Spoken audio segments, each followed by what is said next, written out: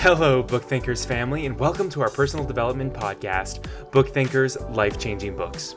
During each episode, we interview one of the world's top authors, and as a listener, you can expect to discover new books, new mentors, and new resources that you can use to achieve more and live better.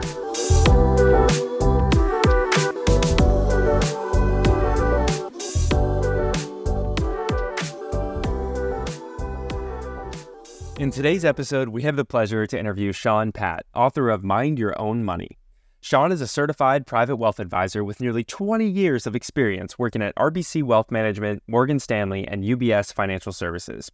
He is now the CEO of Atala Financial, which is dedicated to providing the education, tools, and guidance needed to solve life's enduring financial challenges. Shawn is also a professor at the Anderson School of Management at UCLA, teaching personal finance, and he is an advisor to the Student Investment Fund there, helping elite students manage a portion of the UCLA Foundation. In this episode, you'll learn why it's important to budget, why you need to get over your fears of money, and a glimpse into Shawn's book. If you're struggling with finances, this is a great place to start. We also talked about why Shawn utilized AI to help him write his book and how he believes it'll help more people accomplish their goals. Now, get ready to learn and enjoy this incredible conversation with Shawn Patt. Shawn, welcome to the Book Thinkers Life-Changing Books podcast. How are you feeling today? I'm feeling great, Nick. Thanks for having me on today. Yeah, Luke and I are excited to interview you. So I'd like to kick off our interview in an interesting spot. This is a first for the Book Thinkers podcast. I'd like to read something out of your acknowledgments, and then I'd like to chat about it for a few minutes. Pun intended here, as you'll see in a minute. Quote, I must disclose that I've utilized the capabilities of OpenAI's language model, ChatGPT-4, in this endeavor. It served an instrumental role, acting as a catalyst in helping me articulate my thoughts and ideas more effectively. This advanced tool significantly enriched the content of this book. So I think you're the first author that we've had on the podcast that has stated in the beginning of the book that they leveraged artificial intelligence to improve their content. So let's dive into it. Why'd you decide to make that decision, and what were some of the more useful elements of ChatGPT? So my personal skill set in my life, I've always been really good at math, analysis, problem solving. But writing in English was always my big weakness. In high school, my mom would sit with me at the computer for 2 hours, helping me go sentence by sentence and try to articulate the thoughts. But I've always been a good communicator outside of just the writing side. Even when I was in UCLA for undergrad, I would purposely choose courses that did not have papers.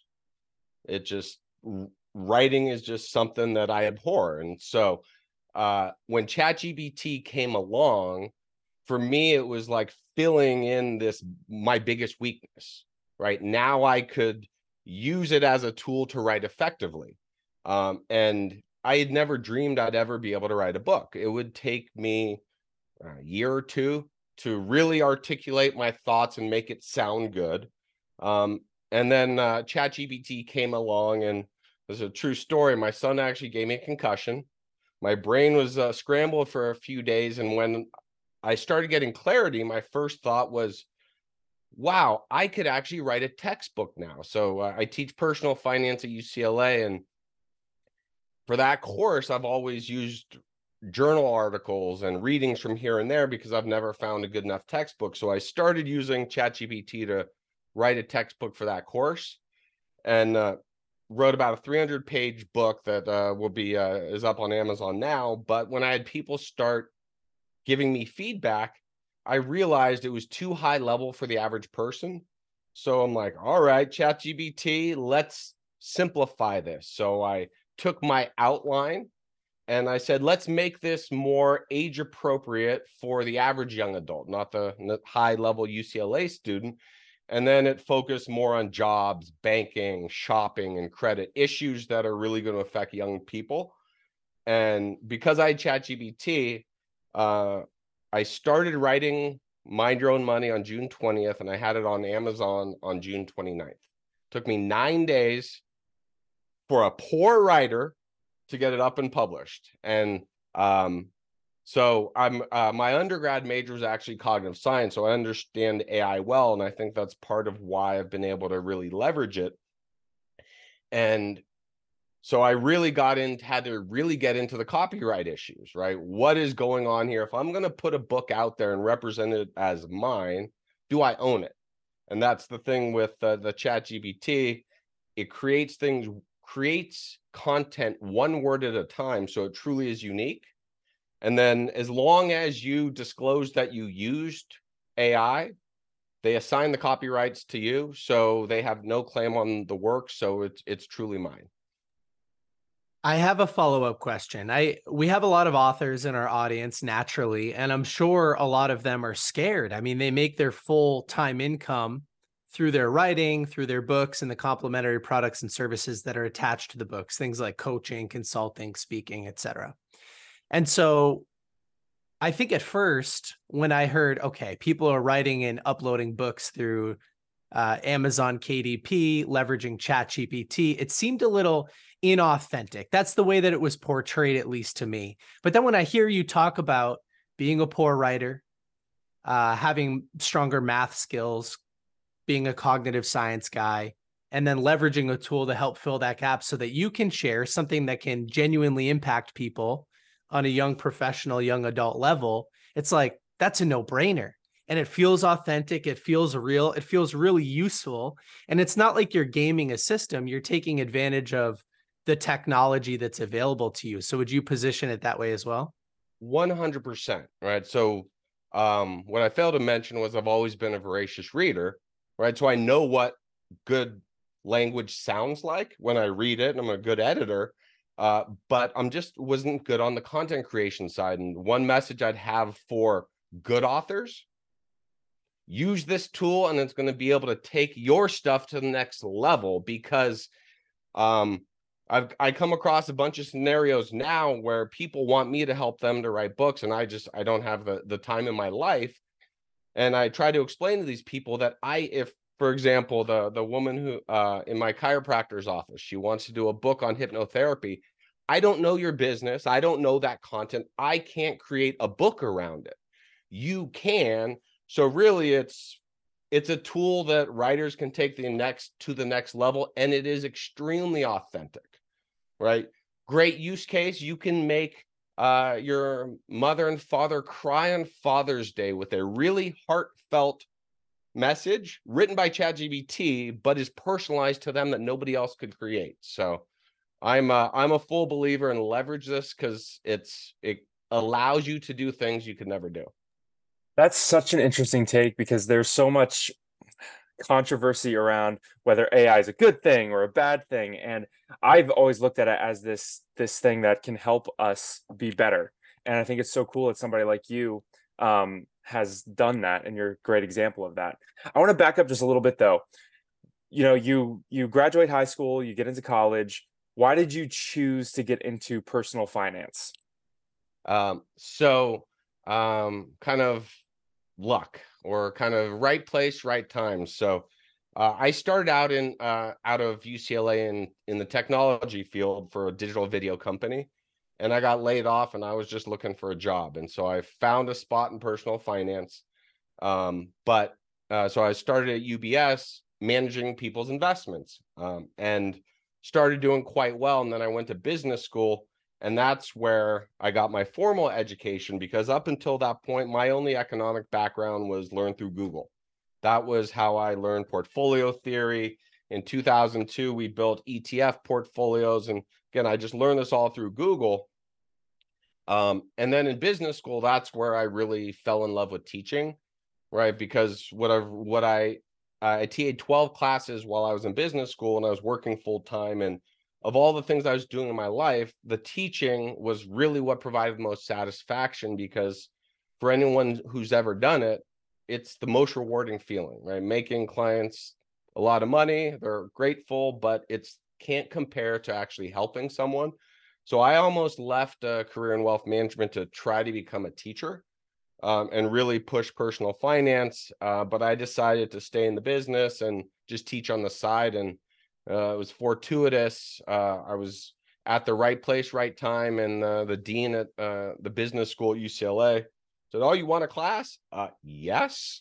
And one thing led to another. And then I have a personal finance class on Zoom at UCLA. And it's kind of what I always dreamed of.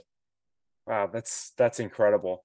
I'm curious too, it seems like you've learned a lot alternative to college, outside of college. So, what are your thoughts around people that should go to college versus shouldn't go to college? It's a kind of a hot topic right now where a lot of people are saying, "Oh, college is useless," but then there's a whole other team of people that are saying college is the most useful thing that you can do. So, what is your opinion around that since seems like you've kind of put your foot in both worlds? No, it's a great point, because one of the slides in my personal finance class is we go over, right, the cost of an education, but also the disparity of incomes between someone who has college degree, master's degree, or less, and also how fast they're growing, and really focus on kind of where the market's moving. So I think in a lot of ways, a lot of the top jobs, getting a college degree is your old high school degree. Checks the box that you're not going to get the interview with that next level employer unless you do that. A lot of your top finance jobs can only be had out of undergrad through on-campus recruiting at certain schools. And I didn't make this system, but it's kind of where it is. But I don't think anyone fully needs a college degree. I think the AI revolution, that we're still in the infancy, right? It's fascinating. I don't know if you've seen the stats, but usage from May to July dropped 26% on ChatGPT. It's dropping because people haven't fully figured out how to leverage it. But once it does, the shift in the labor market is going to be so dramatic. It's all those careers where it was focused on a repetitious thing, right? Doing something over and over, like an attorney, like a computer programmer. Those jobs won't go away. We just won't need as many of them, right? Because one person can now do the work of 10, right? I can write a letter of recommendation in 5 minutes that used to take me 2 hours. So I think I'm, and that's why in my courses, I've shifted the deliverables so that it can't be gamed by ChatGPT, but I encourage my students to use it, right? Use it everywhere possible in the right ways, because this is your future.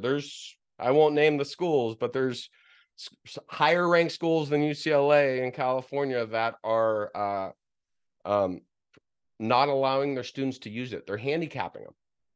Right. So 5 years from now, they're going to be well behind, and they're not going to be able to come up with as many business ideas leveraging the technology because you didn't let them use it. So the college question is a huge issue, right? Especially as the costs get out of control. Right. And that's why one of the chapters in the book is focusing on college education and figuring out the way to get there, because if you use the right tax tools, you cut the cost in half. It's still a lot, but at least it won't choke you when you get out of school. Because the biggest concern I have with students and loans is picking the wrong career, right? They're too focused on having to get that high paying job because their monthly debt service is so high because they got a couple $100,000 in debt. So, speaking to college students, how do you, as a finance guy, like what is your advice to them when they are choosing a degree? Do you have any like opinions about that, of where directions they should go in college? So there's two sides to that. One, because it's extremely personal, right? I don't believe anyone should do anything solely for money motivated purposes, right? It doesn't lead to the great outcomes. But at the same time, look up the careers and how much money they make, so you have a good idea on how much money you're going to make there, and is that a lifestyle that you can actually handle, right? Go in with open eyes. Too many people just blindly think, oh, I want to do this, and right, and they don't even like, wait, how much money do you make? Because they're not doing the after tax calculation. Or the first thing I make students do is a budget, right? I make them download every charge they've spent for a year, put it into a spreadsheet, and categorize it. Right? It takes hours, it's time intensive, but they learn so much about themselves, right? Because that's really the first step of, right, got to know what your life costs to know if you can afford to be a teacher, right? My life, I can't afford to just be a teacher. I have to have my day job too. Great advice. So I'm curious too, you talk about budgeting, and budgeting is for some reason, it's just such a difficult thing for so many people to do. Why do you think that is? And what can people do? Like, what are some actions that they can take to start getting themselves to doing a budget? Because I know in my life, I've had times where I haven't had a budget, and it is very easy to overspend if you don't have that. Oh. So what's some advice around that you So have? one, no matter how much money you make, have a budget, right? Now, and a lot of people, it's the dirty B word. They don't want to do it, right? Why? Right? Because we're humans, right? It gets us right back in our lizard brain and gets us fearful. And it's really a fear thing. We're scared to know what our life costs. We're scared to know where we spend money. We're scared to know how much we spend per month in online subscriptions or clothing, right? So it's easier not to look at the details, right? It's easy. I remember one student came up to me after the first week of class, and he was still on the same account as his parents, right? All the spending going through one account. And he came up and said, I can't figure out what my spending are. There's too many charges involved. I can't do it. But because the other half of the assignment is they have to create a budget for the next 2 months and track it. And he told me, I can create a perfect budget I'll be right on. He spent 15 minutes trying to argue with me, and I knew it was just coming from fear. So held his feet to the fire, and it was great because that after the next week, he came up to me after class and was grateful, right? Thanked me because he learned so much about himself. And really, right, the most important thing is just get into the weeds, right? Look at what you do and really kind of be self-aware, and kind of, it's this fear part where we're not acting rational. And that's what keeps people from doing a budget, right? I mean, that's the thing with personal finance. Everything I teach is out there. Before I actually had a class at UCLA, I was doing volunteer seminars with undergrads just to try and teach. And I found it wasn't getting good results because I couldn't hold their feet to the fire. I couldn't make them do assignments and do things, and especially a budget one. Some would do it, but people don't want to do it. And it's not just young people, right? I remember early in my career, I had a woman yell at me because I said, you can't spend more than $25,000 a month. She only had like $6 million. I forgot the number, but she was really upset and pissed at me. So again, it's whatever the budget, however much money you make, you need to have a budget. It's important. I'm curious, do you think that college, because this book, a young adult, I guess let's start there. What do you consider to be a young adult? Do you want to give an age range on that? I'd say call it 16 to 35. Okay, perfect. So I'm curious, that helps with my question. Is college the right age to start thinking about personal finance, or should it be sooner than that? Because I imagine a 16-year-old might not have separated bank accounts and a whole bunch of expenses to build a budget around. Although I think the foundation is very important. And I'm constantly shocked that the US public education system doesn't provide more opportunity to learn about personal finance. So what are your thoughts on that? No, everything needs to be age appropriate. So after I finished business school, the first place I started volunteer teaching was at Venice High School. And I'd go there once a week and was teaching them some stuff. And if you start talking about investing to someone who's in high school, right, and doesn't know where they're going to go, it's pointless. So what's critical is catering the content towards the age appropriateness, right? So that's why Mind Your Own Money was catered towards, call it someone 16, 17 years old, right, is intelligent enough to learn all these right principles, right? Because we don't focus on investing in options and discounted cash flows. It's more about kind of that age appropriate. So we're actually working on doing a book drive and donating books to a lot of local high schools. Because again, author copies are cheap, and it's more important to get this out there. But I believe it starts even earlier, right? I think so. My kids are 5 and 7, and I'm trying to not teach these same lessons, but earlier, more fundamental ones.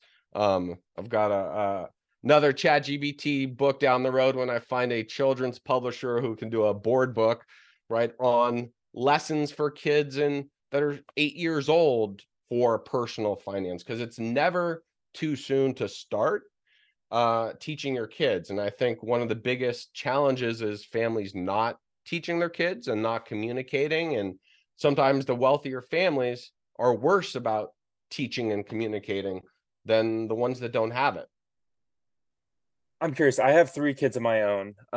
My oldest is about to turn 7. My youngest is 2, and I have a 5-year-old as well.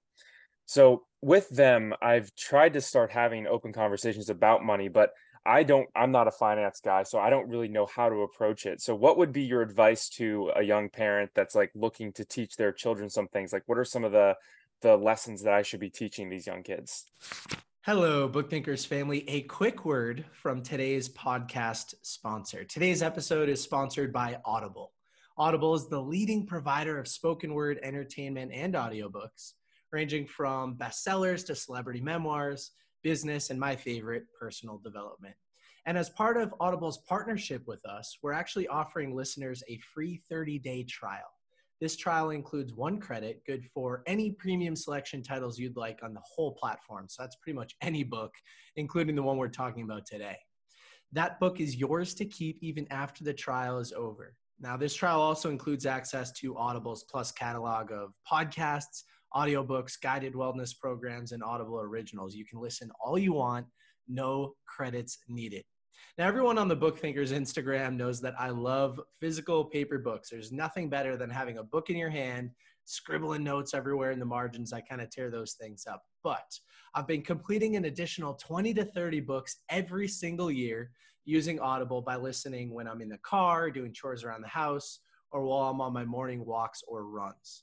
You could take advantage of this free trial by clicking the link in today's show notes or going to www.bookthinkers.com/audible trial. You will not regret it. Now, back to today's episode. Right. So one of the first ones, right, and it's kind of hard figuring out what age to do it, right, is trying to figure out how to put the purchase decision in their hands, where they can figure out what is the value of something and just learn that exchange process. Right. So kind of the earlier you can to get them on, right, when they have some level of their own money and they're going to the store and buying it for themselves, right? You want them to see something they can't afford. That's the great thing, because then we'll come back when you have more money. That stuff is really helpful. Earning money, right? That's my 7-year-old. We've got her starting to do some chores around the house.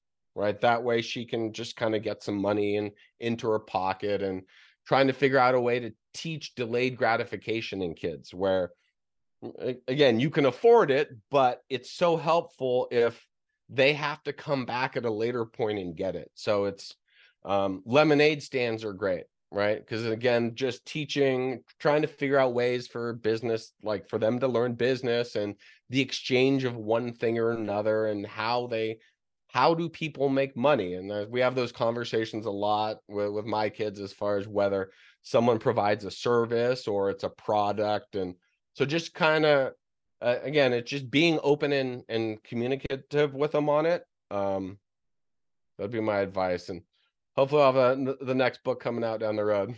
I can't wait. I will be first in line for it for sure. And that makes me feel kind of good, because that's basically like the conversations that we're having with our kids too, when we're in Target or whatever, and they see a toy that they want. We have those open conversations about, okay, well, how can we actually make this affordable for you? So I appreciate your advice. Nick, I saw that you might have a question. Yeah, I was just going to tell a quick story. When I was very young, my parents had a small kind of beach cottage a few hours from our home. And on the strip where that beach was, there was an arcade. And so my parents tried to teach me how to earn money so that we could go play at the arcade. And I used to draw pictures of turtles and other like ocean life and try to sell them to friends and family and neighbors and stuff for a quarter so that I could go play. And building those foundations of money, I think, was very important for me because, like we've talked about, personal finance and the basics, the foundation of it, it's not typically taught at school. It's taught in the home. And so if you grow up in a poor or middle class family, you might learn poor or middle class money management habits. If you grow up in a rich family, you're a little bit better off sometimes, not with everything. Hang on. This is one point, right? Right. Make sure people know it's actually flip-flopped. A lot of the times it's harder to teach the right lessons in a wealthy family, but the people from the younger middle class, right, that can't afford those things, it's actually easier for them to pick it up. It's really warped. And that's why for a lot of clients, I end up psychologists and helping with them and their kids, because it's harder to teach them, right? Right. If you're driving a Ferrari and your kid wants a BMW for their 16th birthday, it's hard to say no. Right. So again, it's, from what I've seen, it's the parents and the family dynamic is the most important thing, but my argument would be it's not going to be directly along kind of those paths, because I didn't learn any finance from my family, right? When I got out of undergrad, I ruined my credit. It took me years to recover, right? So I kind of had to get a lot of real lumps learned in life from making mistakes. I mean, I had a 550 credit score at one point, but I worked back and got it back. And fortunately, I was able to do that. But that was one of the reasons I want to put this book out there, is so that people don't make the same mistakes I did, because not everybody can recover the way I was able to. Yeah, I think that's a great point. It reminds me of a conversation we had maybe 2 years ago on this podcast with somebody that did grow up in one of those extremely wealthy families. And he said it ruined him. And he cited some statistic. I can't recall it perfectly, but it was something like intense drug use is almost twice as likely in a rich family environment than it is in a poor family environment. And so sometimes you're right. We do get those things backwards. Well, I want to give you one proverb that I learned that really encapsulates this, right? Because it's human nature. It's an ancient Chinese one: rice paddies to rice paddies, right? Because what they found was in 3 generations, the family would go from the rice paddy, where they're working hard every day and they come up with a great invention and become wealthy. They move to the city, right? Their kids are brought up in the city and never had to work in a rice paddy, so they don't have the same work ethic. And then their kids will end up blowing through all the money and they'll end up right back in the rice paddy. So it's kind of human nature thing. It's fascinating. Yeah, I love that. Like, one family works hard and starts to earn, the next family generation lives nice and spends that money, and the third one's back where they started. So yeah, I love that. I was going to lead into the fundamentals, the basics. You start off this book by talking about the history of money and defining some of the most basic terms of financial literacy. So if I was to ask you, what is money? How do you define money? I mean, most people, they use it every single day. They talk about it. They don't even know how to define it. So my view on money, right? As some people say money's evil. No, right? Money we need it for civilization, right? My belief is money is the value, is you being compensated for the value you provide to the world, right? So if you provide a service to someone, they pay you money, and that's the store of exchange, right? That's your medium of how you're transacting. When you go to the store and you use your money, you exchange your money, you're extracting value from the world, right? So I believe money is kind of the value, and when you earn it by providing value to the world, right? And you take the world's value when you spend money.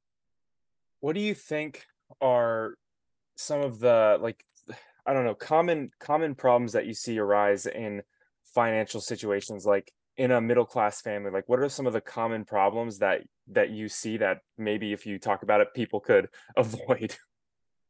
Oh, well, the first one is just being the ostrich, right? And not just being real with where your life is and what's going on. Right. And the second piece is most people really don't learn enough to take advantage of all the things in our life that can make life cheaper. Right. So for example, right, some people will tell you don't use credit cards, stay away from them. Right.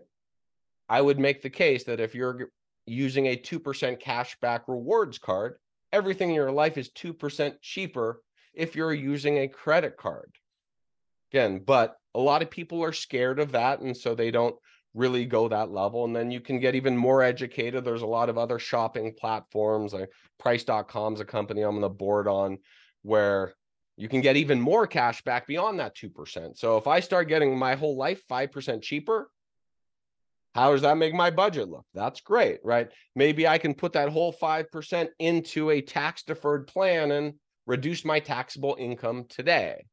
So there's kind of, the more people learn, right, the more that middle class family can make it to the upper class, really, if they just stick to the fundamentals and do the right things, right? It's kind of first book I read when I started my career was Millionaire Next Door. I'm sure you guys have read it, and it's the principles hold. It's kind of know yourself, don't overspend, and learn every avenue that's available to help you, right? And there's tons out there, and again, the internet is filled with all of them, right? You just got to make sure you use them, because I believe a good tax advisor is far more valuable than a good financial advisor. Do you have any tips for people that are, I don't know, we talked about the fear a little bit. Do you have any tips for people or that you use with your clients who are afraid to like look at their finances? So fortunately for me, most of my clients who have become wealthy are in that mode where they don't spend, right? They're the millionaire next door. So they're not the type that are scared of it, right? Because onboarding with clients, I go over spending and I'm kind of make them look at it. And if I have a client who won't look at their spending, I don't want to work with them. Right? Just not worth my time. I typically don't work with athletes. Why? Because they tend to spend everything and they don't really want to look at it granularly. But really, it's getting in the weeds, right? Putting the numbers down on paper, and right, and it's don't be afraid, right? That's the biggest thing, is trying to get out of that fear zone. And if you need someone to help you, hire an advisor, right, who can help you go through those details.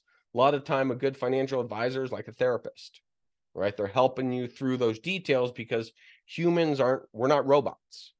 We have emotions, we have feelings.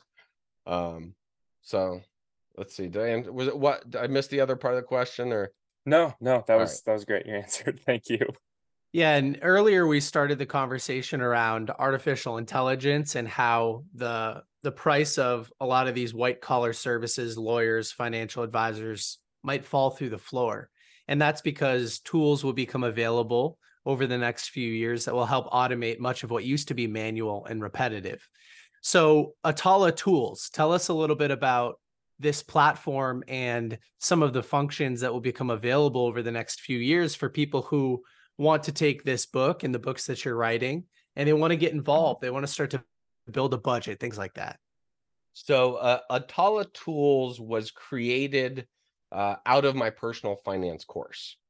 So I started teaching the class in 2020, and I was looking through the web, trying to find the best tools to teach, to show how to do a debt to income ratio, right? Compare leasing versus buying cars and all the different components of personal finance. And I realized that most of them were missing key components. There were a couple, like one or two things on each of them that just made it incomplete. Like, for example, if you're calculating a debt to income ratio and you don't include a line item for other debt service you have, you won't actually come up with a number that's going to be useful to know whether you qualify for a bank's financing. So I started putting all these spreadsheets together, just as kind of the core of what my class is, because it has budgeting, spending analysis, but it also, the crown jewel of it is the students create a 60-year financial plan where they're mapping out everything, right? How much money they'll make, how much they'll pay in taxes, how much they'll spend, when they'll buy a house, when they'll have kids, putting it out into a 60-year plan and making the math all work together. This is similar to the financial plans I do for my clients. They pay me a good amount of money to do. I make the students do it for themselves. And so I built all these spreadsheets, and then in my personal finance class, I had a really bright UCLA undergrad who wanted to start a business venture. So he's a programmer. He's done 3 internships at Google already, and so we got together, and he's got the skills and outsourcing to build this financial platform where really our vision is it's going to be a platform where people can come and learn the proper financial education and then provide them with all the tools needed to map out their whole financial life. Every single core component of personal finance, we've got a tool on our platform to help you make an informed decision. So you're looking at buying an investment piece of real estate, right? You don't have to create your own spreadsheet pro forma. On our platform, you can plug in the essential inputs, build a 10-year pro forma, and then do the right sensitivity analysis so you can really make the proper trade-off decisions, because investing is about uncertainty. Nobody knows for sure what's going to happen, so you need to kind of understand what you're getting into. So for someone who doesn't have all their assets at Morgan Stanley, RBC, or one of my prior firms, but they've got a lot of investments spread all over the world, whether it's private real estate, private equity, you name it, they can really kind of come to this platform and put their whole life together. That's amazing. Man, I could have used a tool like that years ago. So I'm excited that there's somebody out there building it out. Nick, we're coming on to around 40 minutes now. Is there anything else that you wanted to cover or look at? I have a couple more questions I can ask, but yeah, I wanted to touch on one more subject also from the beginning of your book. You talk a little bit about the recent emergence of electronic money. And, I think that in the United States, sometimes we think about, for most of us, maybe 95 to 100% of our cash or our liquid, our ability to become liquid is all virtual. And like the thought of all of that just disappearing overnight in some catastrophe is pretty scary. So it's not really, I don't know. It's just kind of a scary subject. And I wanted to have you talk about that for a couple of minutes and maybe put some minds at ease or amplify the fear. I don't know what direction the conversation would go. We could probably do a whole podcast on this topic, but really, right, what is, right, the core of money, right? It's IOU obligations by somebody. Right? Is there a world where money could disappear? Theoretically, I doubt the powers that be will let it happen.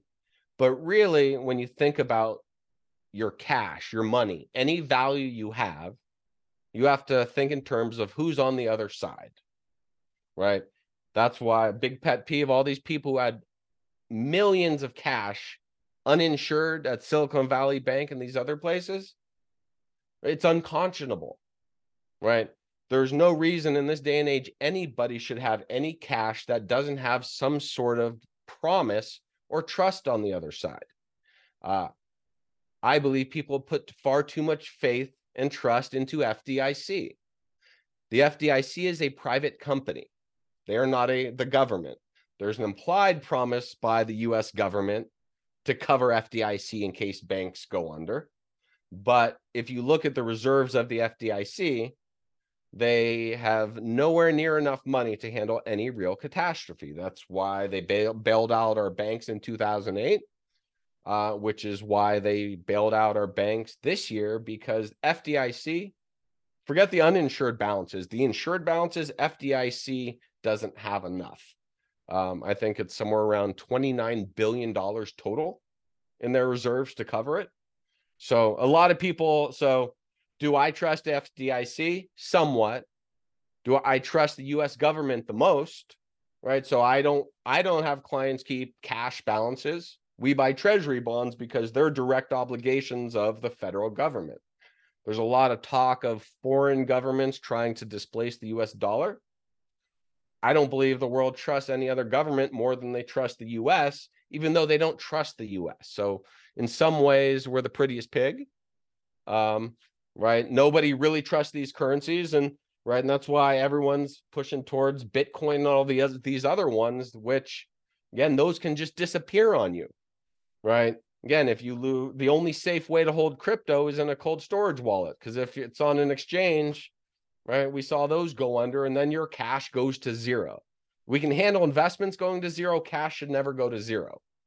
So currencies is always an ongoing concern. So for anyone who's really paranoid of the system collapsing and money going away, I would probably buy some real gold, physical, not paper.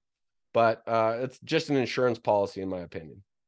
Yeah, well, I appreciate that answer. And maybe we will have a longer discussion on those subjects as more books continue to come out and we have you on the show again. But like Luke mentioned, we're trying to keep the show under 45 minutes these days. So I'll pass it to Luke for the final question or questions, and we'll get wrapped up.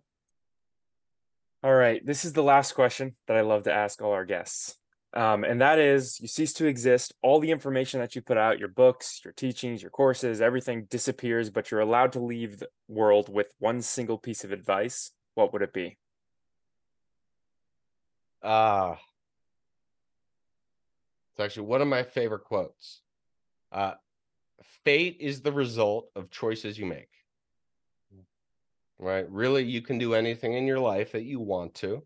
Right? And whatever you choose now will affect your future, right? Choices have consequences, but so if you make the right choices, you'll continue to improve your life. Again, we can't control what we've done in the past, but if you continue to make wrong choices, you're going to continue to ruin your life. So we do have a role to play in our life. So great. I love that. I'm gonna remember that. I'm gonna actually put that quote up somewhere. I love it. All right. So for our listeners who are looking to learn a little bit more about you, where can they go and what can they do? So we've got a LinkedIn profile. We've got a Instagram page that we're getting up and running. Mind Your Own Money is on Amazon. We've got Kindle, paperback, and hardcover. I just got up and published the higher level book, which is going to be the textbook for my class in the fall. So that's called The Wealth Compass, Your Guide to Financial Prosperity. So that's up on Amazon as well. And that's where you can find me. All right. Well, perfect. Thank you so much for coming on today, Shawn. We've had a great time getting to know you and learning a little bit more about finances. All right. Thanks, guys. Talk soon.